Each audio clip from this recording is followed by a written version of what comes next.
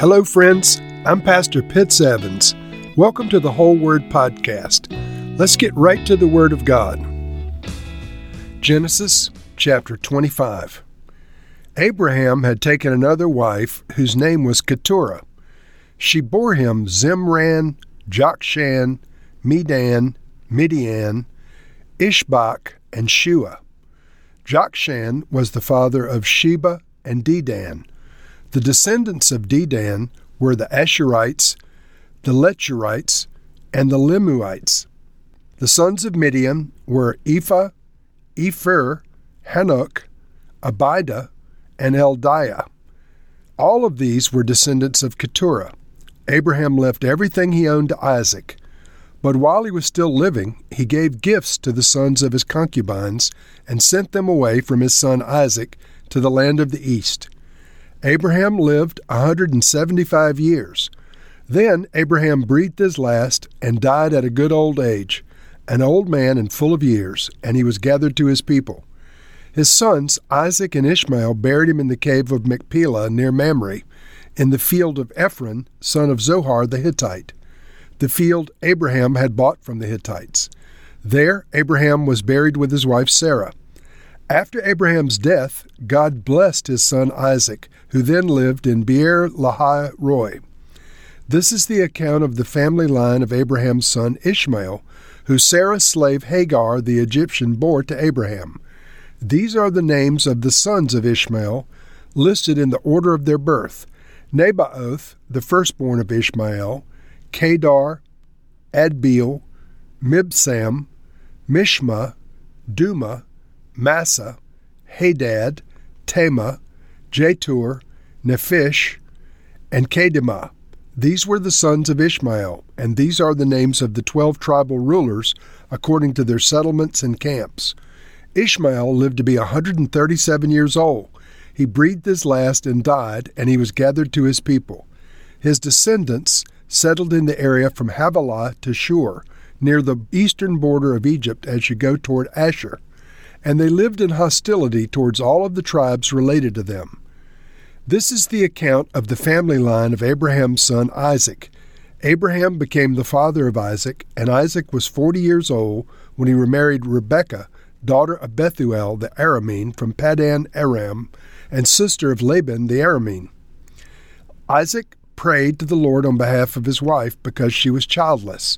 The Lord answered his prayer, and his wife Rebekah became pregnant. The babies jostled each other within her, and she said, "Why is this happening to me?"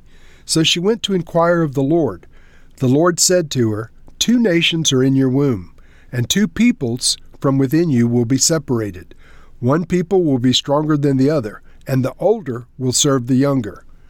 When the time came for her to give birth, there were twin boys in her womb. The first to come out was red, and his whole body was like a hairy garment, so they named him Esau. After this, his brother came out with his hand grasping Esau's heel, so he was named Jacob. Isaac was 60 years old when Rebekah gave birth to them.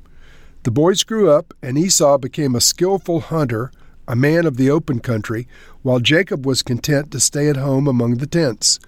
Isaac, who had a taste for wild game, loved Esau, but Rebekah loved Jacob. Once, when Jacob was cooking some stew, Esau came in from the open country famished. He said to Jacob, "Quick, let me have some of that red stew, I'm famished." That is why he was called Edom. Jacob replied, "First, sell me your birthright." "Look, I'm about to die," Esau said. "What good is that birthright to me?" But Jacob said, "Swear to me first."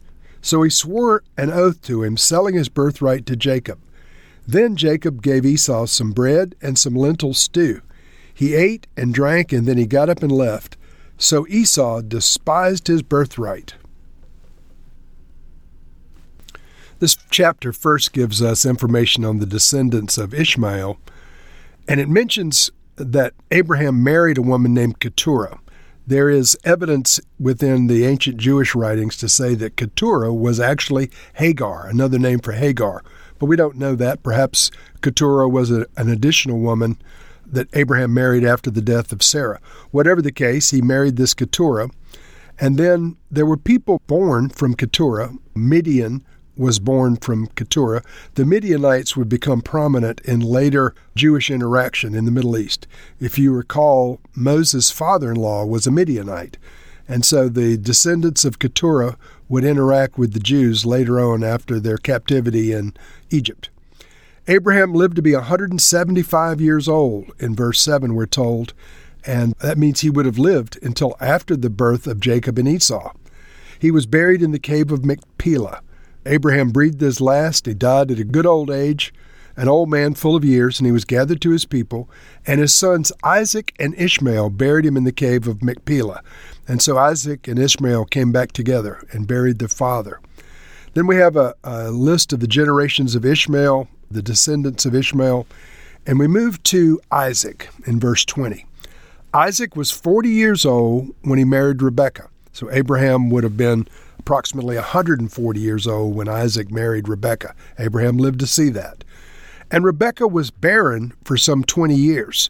The Bible records that she was unable to have children until the Lord intervened on behalf of Isaac and answered his prayers and made Rebekah able to have children.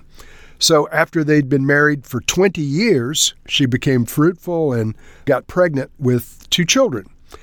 In verse 22, we read, "The babies jostled each other within her, and she said, 'Why is this happening to me?' So she went to inquire of the Lord. And the Lord said to her, 2 nations are in your womb, and 2 peoples from within you will be separated. One people will be stronger than the other, and the older will serve the younger." Now, Jacob is going to be the younger. He's born immediately following Esau. So Esau is the older, Jacob is the younger. But his mother was given a prophetic word that the older would serve the younger.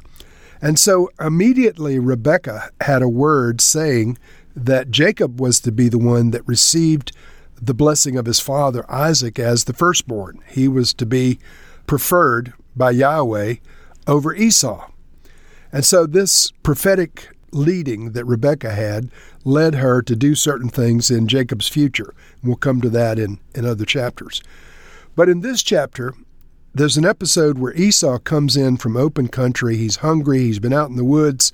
And he says to his brother Jacob, "Quick, give me something to eat." And Jacob is cooking red stew. And Edom says, "Give me that red stew." But Jacob says, "First, sell me your birthright." Now, what is this birthright?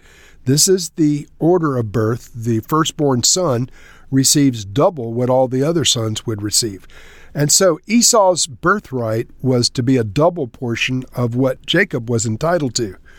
But in the case of Esau, it was more than that, because Abraham had been promised the promised land, he had been promised the descendants that would be blessed by God, and he had been promised that through your descendants, all nations on earth will be blessed.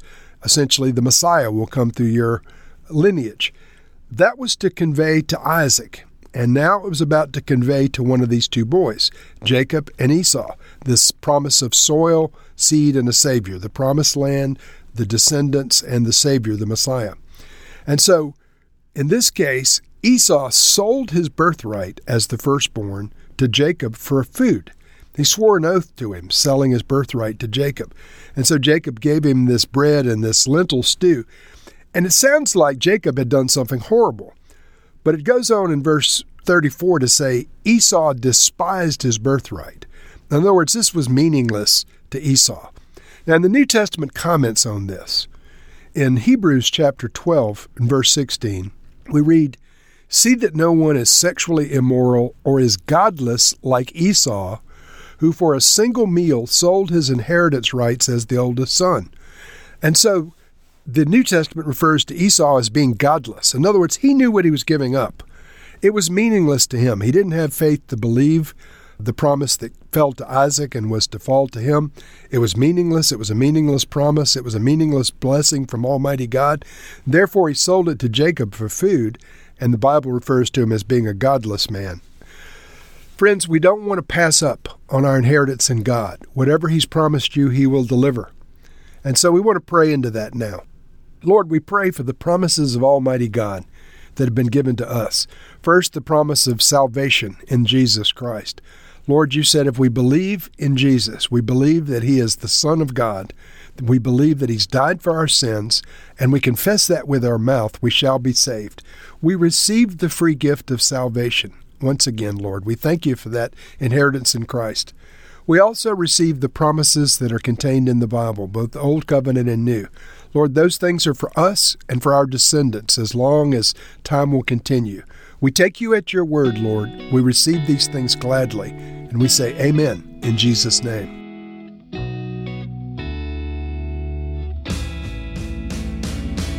Thank you for listening to this episode of The Whole Word. It was brought to you by Whole Word Fellowship and the Northern Virginia House of Prayer. If you were encouraged, please share our podcast with your friends. We'd also appreciate it if you'd hit subscribe in your favorite podcast app and take a few moments to write a review. If you'd like more information on our church and our ministry, you can go to wholeword.net or wholewordpodcast.com for more information. Thank you again, and may the Lord Jesus bless you today and always.